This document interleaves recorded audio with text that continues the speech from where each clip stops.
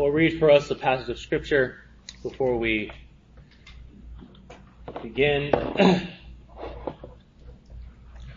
We read in 1 Thessalonians chapter 5, verses 14 through 17, or rather 18, these words.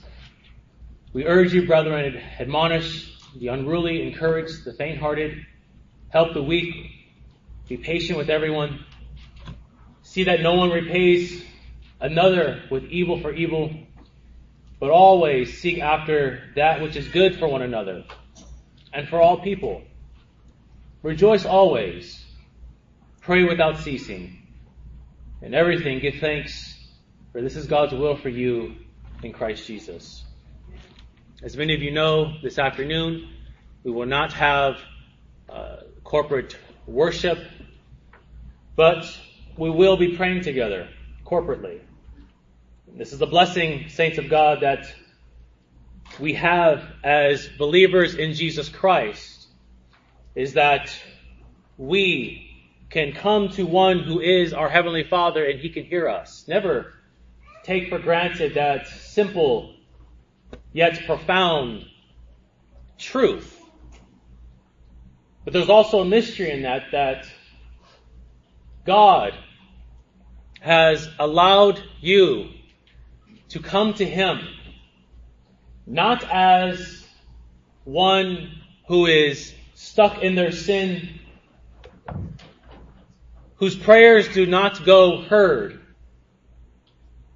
but rather one who is freed from sin, who has been united to Jesus Christ, who has been given the Spirit, and their prayers are heard.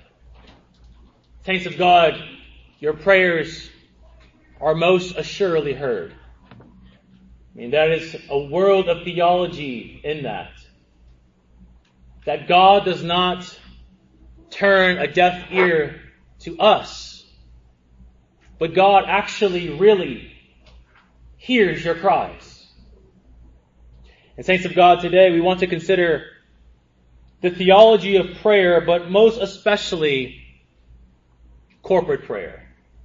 I think it's fitting for us, but also wise of us to consider the theology of prayer, but also corporate prayer, because we as a church have decided to not do a second service, but could devote ourselves as much time as needed to corporate prayer.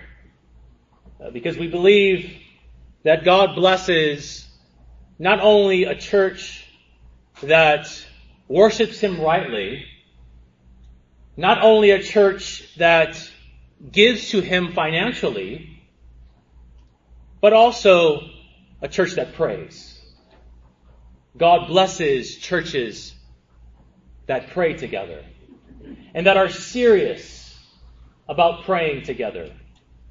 Not something, saints of God, where now we can turn off our minds, we can turn off our thoughts, our passions, but just as seriously as you are listening to me now is as serious as you are to listen to the minister when he prays.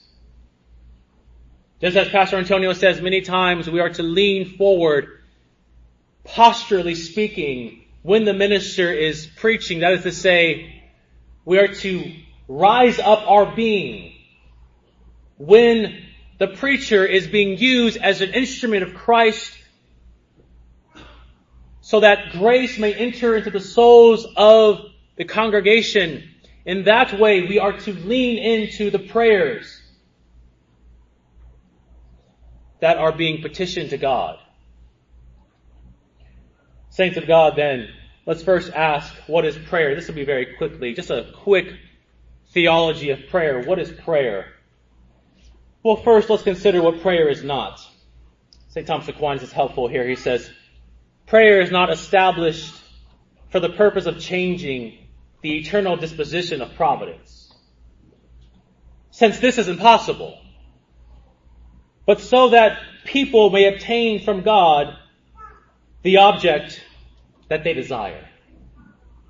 Again, prayer is not established for the purpose of changing the eternal disposition of providence, but so that people may attain from God the object that they desire. It's common to think that prayer is the human being attempting to change God's will. That is false, and we are never to think that. Or maybe there are some Christians that regard prayer as a means of controlling or manipulating the divine power toward our human needs and ends. We know that very well, especially those who come from certain backgrounds where prayers are more associated with word magic. But saints, when we think of the purpose of prayer, the purpose of prayer cannot be to make God do something. That is, we are demanding something from God. The purpose of prayer cannot be to make God do something that He otherwise would not have done, thus trying to influence God. We don't influence God in prayer. God does not receive from the world in any way. God doesn't have that sort of relationship with the world. In prayer, there is nothing that you are telling God that He doesn't already know. You're not telling God anything that He's not aware of. So then what is prayer? The Westminster Larger Catechism says, or asks this question in 178, what is prayer? It says, prayer is an offering up of our desires unto God. In the name of Christ, by the help of the Spirit, with confessions of our sins and thankful acknowledgement of His mercies. Prayer, then, is essentially the language of creaturely dependence. In prayer, you are already acknowledging that there is something that you cannot do for yourself, whether it be spiritual things or temporal things. You're already acknowledging that you are weak, that you are finite, that there is one out there who causes all things to be and who works all things and puts all things into motion, keeps things in motion, brings things out of motion. You are acknowledging your dependence upon God and that you are in need. The purpose of prayer consists in that a person may obtain from God something that that person desires. Now, that doesn't mean that we ask for sinful desires. Of course not. You already know that. In fact, we are so appalled at those ministers who ask for such lavish, luxurious, yet sinful things. We may ask, though, for sinful desires to be put to death. That is true. We may ask that the Lord may put to death our sinful inclinations and our sinful desires. We can ask that. But prayer, saints of God, is to be centered around holy desires. Both spiritual, but also temporal. Both spiritual, but also temporal. James 4:3, you ask and do not receive because you ask with the wrong motives, so that you may spend what you request on your pleasure. So prayer is primarily a matter of asking. Asking. And that's asking again for both spiritual and temporal things. In prayer, then, we express our desires and we present them to God. And we present them to God accompanied with the virtue of hope, knowing that God will provide for us the good things that we need. I like what St. Thomas Aquinas says. He says, our motive in praying is not that we change the divine disposition. That is to say, our motive for praying is not that we change the mind of God, but that by our prayers we may obtain what God has appointed. Beautiful way of talking about prayer, is it not, saints? I like this because in prayer we ought to have a Lord, let your will be done type of bent. Now, saints of God, we don't want to hyperize that. Still, present your worries and needs and petitions to God. If you're desiring something, bring it to the Lord. But always have this in mind. But Lord, if this is not in line with your will, if this is not good for me, then let my prayer go unanswered. Saints of God, have you ever prayed that way? That, Lord, if this is not good for me, ignore my prayers. Allow me to pray things that are so in line with what you desire for me. Of course, it's impossible. But we can say that all of what we desire ought to have this sort of, Lord, whatever you desire for me to have, whatever good you desire for me to obtain, let it be. Although we desire for our prayers to be answered, saints of God, we ought to desire more, that God will bless us with whatever He's divinely appointed to give us. Again, although we desire many things in this world, both spiritual and temporal, we also, and more so, desire that God will bless us with whatever He's divinely appointed to give us. In congregation, we must know that whatever the Lord has divinely appointed to give us are not bad things for us. It's not as if, saints of God, or in fact, let's just say something like this. Let's say you desire something, but God doesn't answer your prayer. In fact, He gives you something the total opposite of what you desire. By God not answering your prayer, but also giving you the very thing that's opposite of what you desire, the thing He gives you is better than what you desired initially. You must view prayer that way. That, Lord, what you gave me is far better than what I asked for. That, Lord, you and only you know the true good for my life. And we have to understand that, saints of God, that we see things from an ant's type point of view when the ant is crawling and trying to look upon the Grand Canyon. We only see one point of view. We only have one vantage point, but God knows all and sees all. We must remember, congregation, that God loves us. We must come to prayer knowing, understanding, ingraining into our souls that God loves us. Christ calls us friends. And according to the love of friendship, one wishes the good for one's friend. We come to prayer then knowing that God desires the good for us. We must get that, congregation, that God desires the good for us, because He is good. Now, before we get to corporate prayer, I couldn't help myself, but there is a dilemma that we come to when we come to the doctrine of prayer. A big dilemma that maybe can stop a lot of Christians, good Christians, from not praying. The dilemma, saints of God, is this. What is the use of praying? Since everything that God has planned to happen will happen. What is the use of praying? Since we know that everything that God has planned to happen, technically speaking, decreed to happen, it's going to come to pass. Saints of God, quickly speaking, the problem with this line of thinking is that it ignores the truth that God brings about His divine plan under the operation of secondary causes. Again, the problem with this line of thinking that what's the use of praying if God's going to already bring it together, everything's going to, happen the way, He planned it to happen, is that it ignores that God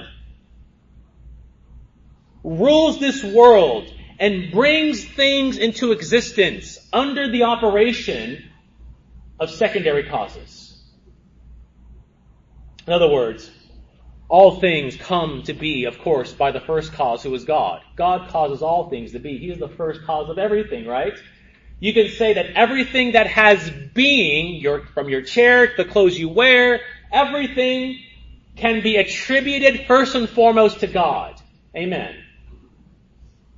But God also uses secondary means, secondary causes within the created world to bring about what He wills. For example, if you break your leg, you may pray that God will heal you.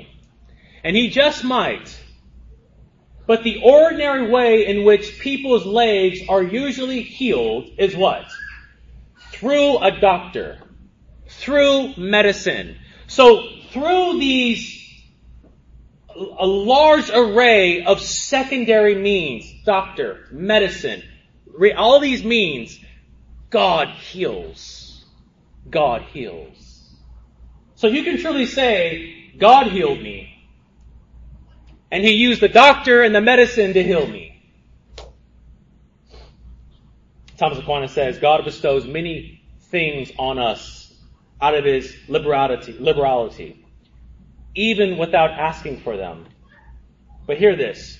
But that He wishes to bestow certain things on us at our asking. That is to say, we view the doctor as a secondary cause. We view food as a secondary cause in order for God to feed us. And here, the history of theology and the Bible has taught us that God also uses prayer as a secondary cause. Maybe you didn't catch that. In other words, there are some things that in order for them to come into being, you must pray. That's what that means. That there are some things in this world that in order for them to happen, God has decreed that they will providentially come into being only if you pray. Is that not amazing? Is that not amazing? Now, God has included in His providential order our prayers. He views our prayers as a secondary cause. James 5:6 speaks of this. Therefore, confess your sins to one another and pray for one another so that you may be healed. A prayer of a righteous man, when it is brought about, can accomplish much. That is to say, there's something about prayer. That there is something that happens when one prays. That prayer is not just praying first and foremost to an invisible, well, He is invisible, but an imaginary God. That prayer, just like the Lord's Supper, is not an empty shell. But prayer has power. That there's something that happens when we pray. Now, this doesn't mean that when we pray, that all the things we pray for will be answered. There's such a great mystery in why God doesn't answer certain prayers. But it is to say, though, that there are some things in this world, both spiritual and temporal, that God has said, if you want it to come to pass, you better pray for it. And saints of God, let me tell you, I can raise both hands and testify, I'm sure you can too, that there are things in my life that the only reason why I know it came to be is because God answered my prayer. Because God answered my prayer. Saints of God, we see the goodness and kindness of God on display, do we not? That God can bring anything into existence if He wanted, but He has such allowed us to participate in His providential order. He's allowed us to participate in His providential order. That He will use earthly, lowly, finite people to bring about the good. Amazing. Amazing God whom we serve. So prayer then is not just merely words. Prayer involves words. But also prayer has a unique power to it. That God, if He has so planned, decreed, willed, will answer your prayer. Saints of God, let us now turn the rest of our attention to corporate prayer. Corporate prayer. What is the essence of corporate prayer? John Newton says this. One of the greatest comforts I have in my life is that at a given time, I can believe that there's someone somewhere in this world lifting up my worthless name and lisping into the ears of the Lord. Corporate prayer, then, is simply put, believers praying for believers. Believers praying for non-believers. A collective group of like-minded individuals. Saints of God, you can't get this anywhere in the world. I don't know how many people are in here. Let's just say 40. You go out to the world, you try to get 40 people. Most likely you'll have 40 different opinions on something. But in corporate prayer, most especially in corporate worship, there's something unique with regard to our humanness. We all are on the same level, and we all have the same mind. That in corporate prayer, congregation, it teaches us that there is great strength in numbers. We all have one mind. Where do we see this in the Bible? Isaiah 56, 6 through 7. And many of these texts, saints of God, you can just write down or remember. And the foreigners who join themselves to the Lord to minister to them, to love the name of the Lord, and to be his servants. Everyone who keeps the Sabbath and does not profane it and holds fast to my covenant. These I will bring to my holy mountain and make them joyful in my house of prayer. In my house of prayer. Here God, he characterizes the house of God as a house of prayer. The temple was to be a place where people prayed together corporately. And we have, when we talk about the biblical witness to corporate prayer, saints of God, and let me just say real quickly, corporate prayer is not something that Pastor Antonio and I invented. This is not something that we're doing in light of a certain tradition. But this is what the Bible says we ought to do. This is what the Bible says we ought to do. And if there's one thing that we need to be so assured of, is that we are not wasting our time when we meet together. But everything that we are doing has a scriptural backing to it.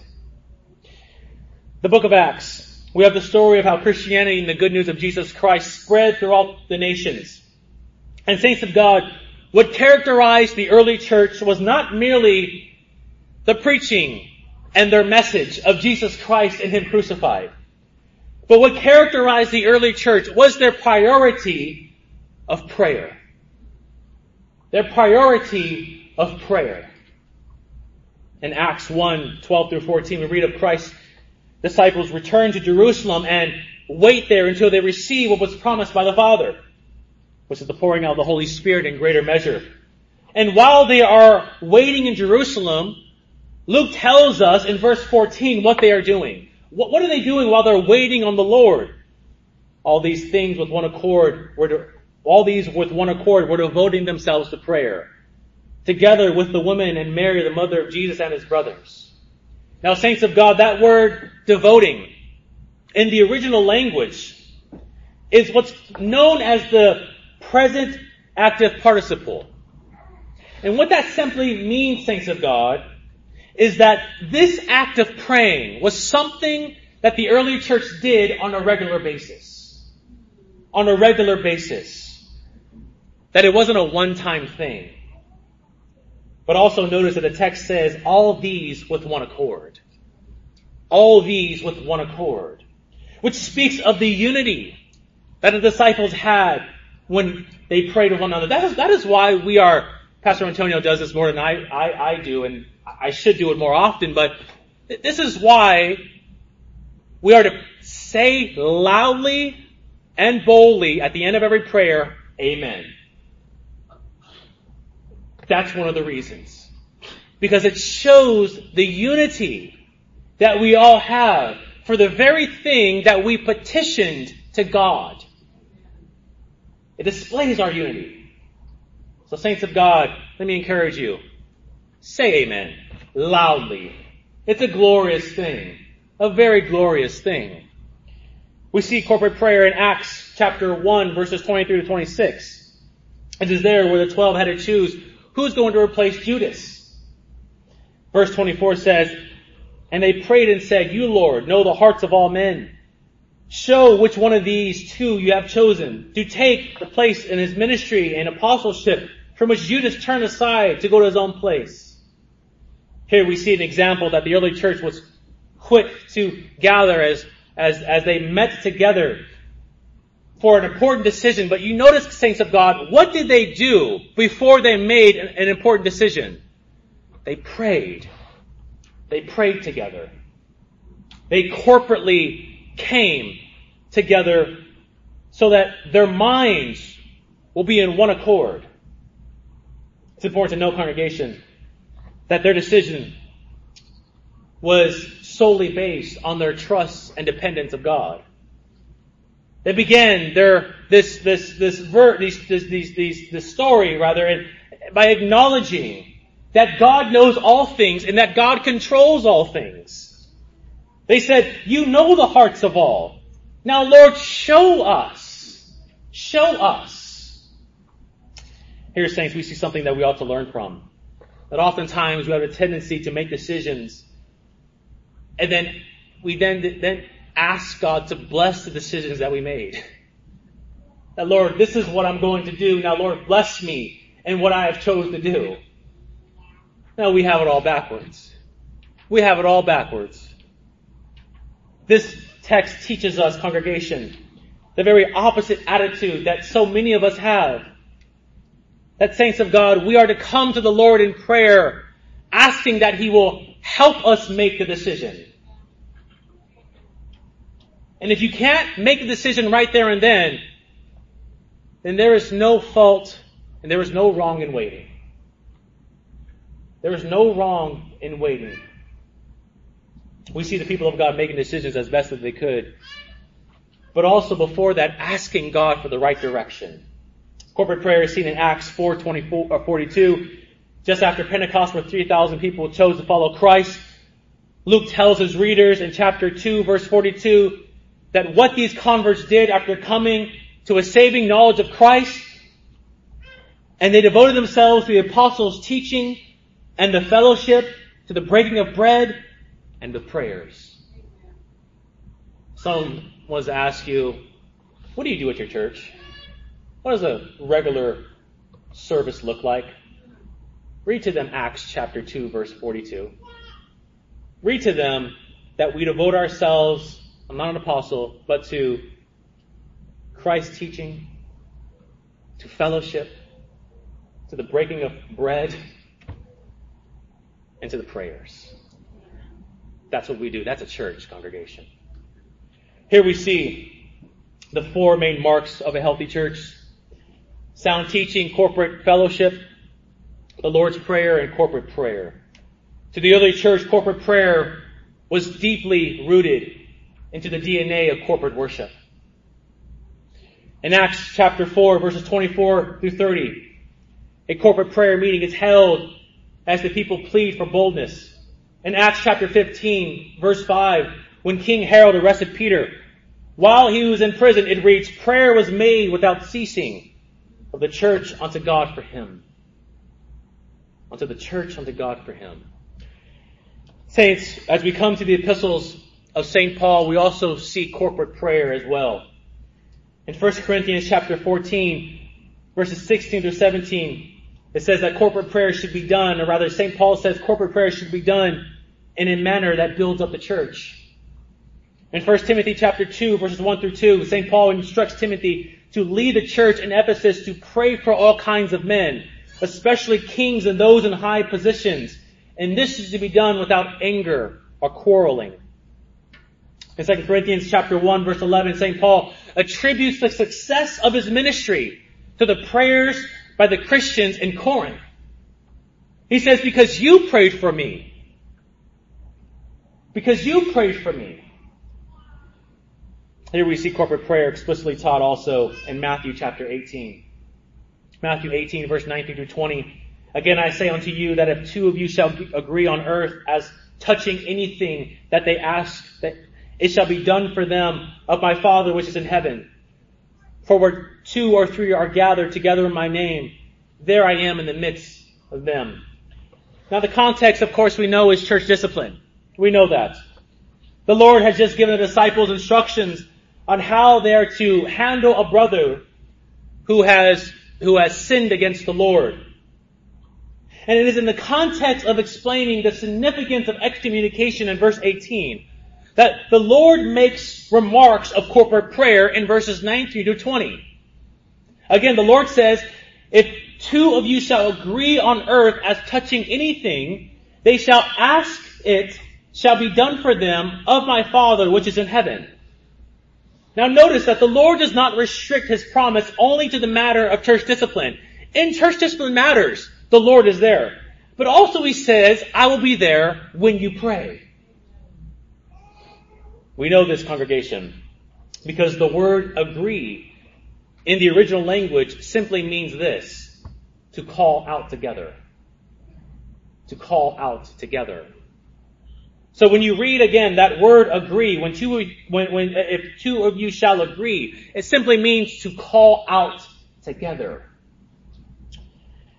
This together with the word ask, which means request. And that's prayer, is it not? Asking, requesting, petitioning. Suggests to us that the context of corporate prayer, saints of God, or rather in the context, the Lord is there. Also, in verse 20, when the Lord says, gather together in my name. What do we do in corporate prayer? What is the mindset we are to have? We are to have one mind. One mind.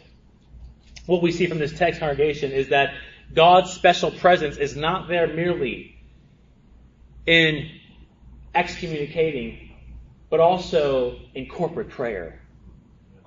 So when we have corporate prayer in just a few hours, best believe that God is here. That Jesus Christ is in our midst. Jesus Christ is in our midst. Ultimately, congregation, and finally, we find the mandate for corporate prayer in the life and ministry of Jesus Christ. In the life and ministry of Jesus Christ. If we were to mark out some of the main features of the life and ministry of Christ, prayer is unquestionably at the top of the list. Christ was a man of prayer. He taught His disciples the importance of prayer. At times, Christ prayed while they watched. At times, Christ prayed with them. At times, Christ taught them how to pray. But also, saints of God, Christ teaches us something of the necessity of believers praying together. You remember that story in Matthew chapter 26. Then Jesus went with them to a place called Gethsemane. And He said to His disciples, sit here while I go over there and pray. And taking with Him Peter and the two sons of Zebedee, He began to be sorrowful and troubled. And He said to them, my soul is very sorrowful, even to death. Remain here and watch with me. And going a little farther, He fell on His face and praying, saying, my Father, is it possible that this cup pass from me? Nevertheless, not as I will, but as you will. Then you know what happens next, right? He goes back and they're all asleep. And He says, could you not keep watch for an hour? So much rich theology in this text, congregation, that we don't have time to go over. But if there's one thing that this text teaches us, it's this. Is that it's important that believers come together and pray. Most especially, congregation, when pressure begins to mount, prayer is the way to go. There's an old saying that in life, you should always have a place to go. You should always have a place to go. And they liken that to what's called a prayer closet. But you could just say this. When times are rough, when times are good, we need to pray. Prayer is always the way. Prayer is always the first thing, the middle thing, and the last thing that we do. Congregation, I want to end with just now the importance and great benefit of corporate prayer. The importance and great benefit of corporate prayer. We have already considered what prayer is, what corporate prayer is, biblically speaking. Now, what's the use of corporate prayer? Let me just give you a few. Number one, and I want to elaborate on many of these. Corporate prayer encourages. Corporate prayer encourages. Saints of God, I've been encouraged by many of us, many of your needs in us coming together and amening those needs. Especially, and I think maybe because it was a little bit longer, the last corporate prayer that we had. Was that not such a blessing for your souls? In corporate prayer, when we gather with each other and pray with one another, we do the very thing that St. Paul tells us to do in 1 Thessalonians 5:11, to encourage one another and build one another up. If there's any way you can encourage one another and build one another up, it's first and foremost amening the very thing that they're asking for. I mean, people are hurting, congregation. The one who is sitting next to you is deeply, or rather could be deeply hurting, could be deeply in need. And we need to come together, congregation, and understand that in corporate prayer, we are locking arms with those beside us and saying that you will not carry this cross and this burden on your own. But I will help you. And they may say, well, what can you do for me? And the greatest thing we do is come in agreement. Say amen. And say, I will pray with you. And I will keep praying for you. Corporate prayer helps us battle sin. Helps us battle sin.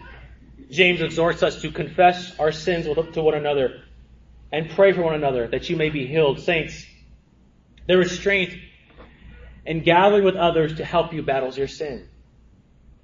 And when we pray corporately, we can allow others to hold each other accountable to holiness and righteousness. There's nothing wrong, congregation, with us saying that, hey, I'm struggling in this particular area.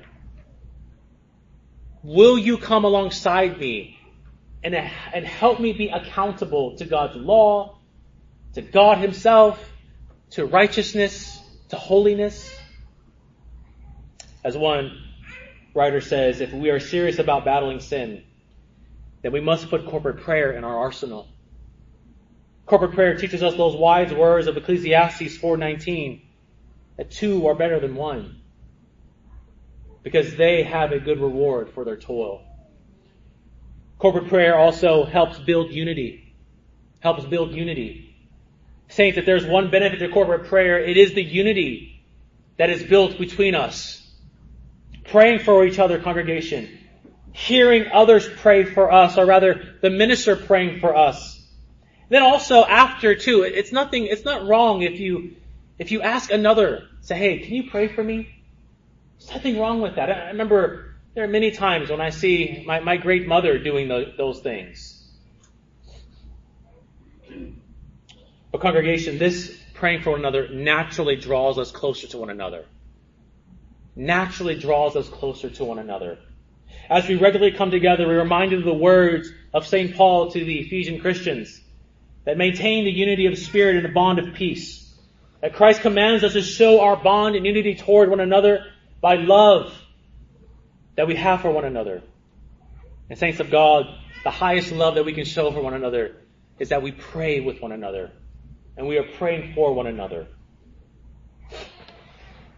Number 5, just 2 more. Corporate prayer removes the me-centered approach to Christianity.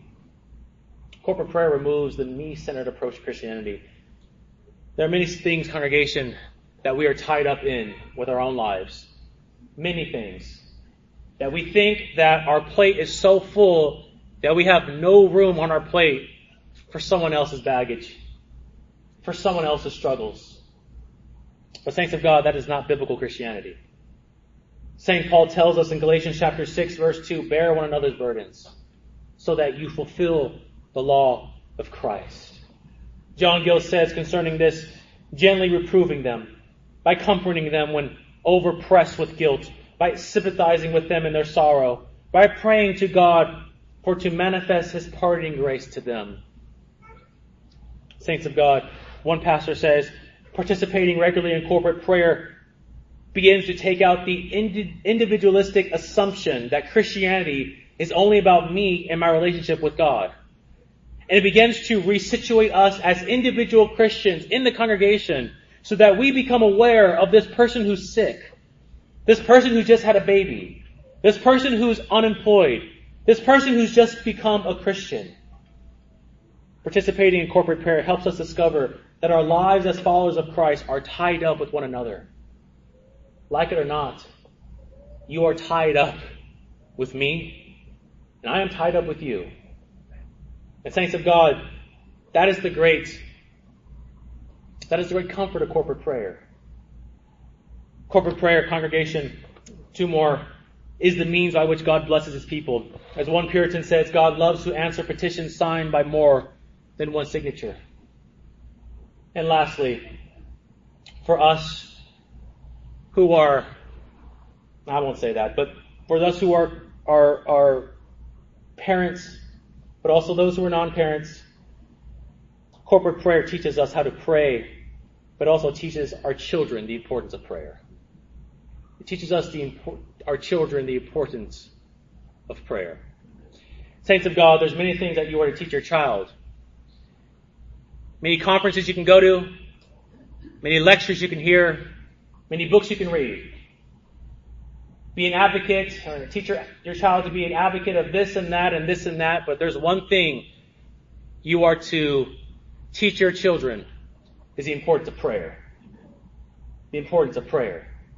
Because, saints of God, let me tell you something. There's some things in this world that a petition is not going to... Because you signed a petition, it's not going to be all dandy. There's some things in this world, congregation, that you need more than just the right man for the right job. But you need to get on your knees and pray. Praying is the first thing we do. Again, the middle thing we do, and it's the very last thing that we do. Parents, bring your children when we have corporate prayer. My mother did this for me. And although I hated it when I was there, now I can look back and I greatly appreciated it. Seeing on a midweek as well, the importance of saints coming together. And although I disagree with how they prayed, the fact that they came together to pray. They understood the importance of corporate prayer. This is how children fall in love with God. One of the ways is knowing that there's a God who hears them. A God who will not ignore them. Children are going through very, very, very difficult things. Very difficult things. And we can, at the very earliest ages, teach them to pray. That there's someone who they can go to. Because there's someone who mommy and daddy goes to. Saints of God, I hope this encourages you. I hope this sheds new light. Maybe even relit a motivation for us not only to pray privately, but also the great importance of corporate prayer. This is why Pastor Antonio and I decided to devote, for as long as we need to, a time of corporate prayer. Because it's so greatly needed in the church today. So, saints of God, let us ask the Lord to help us remember all these things I was taught, and even the Holy Spirit to bring new things, to illuminate new things to your souls when we consider the great doctrine of prayer, but also corporate prayer. Let's ask the Lord to help us.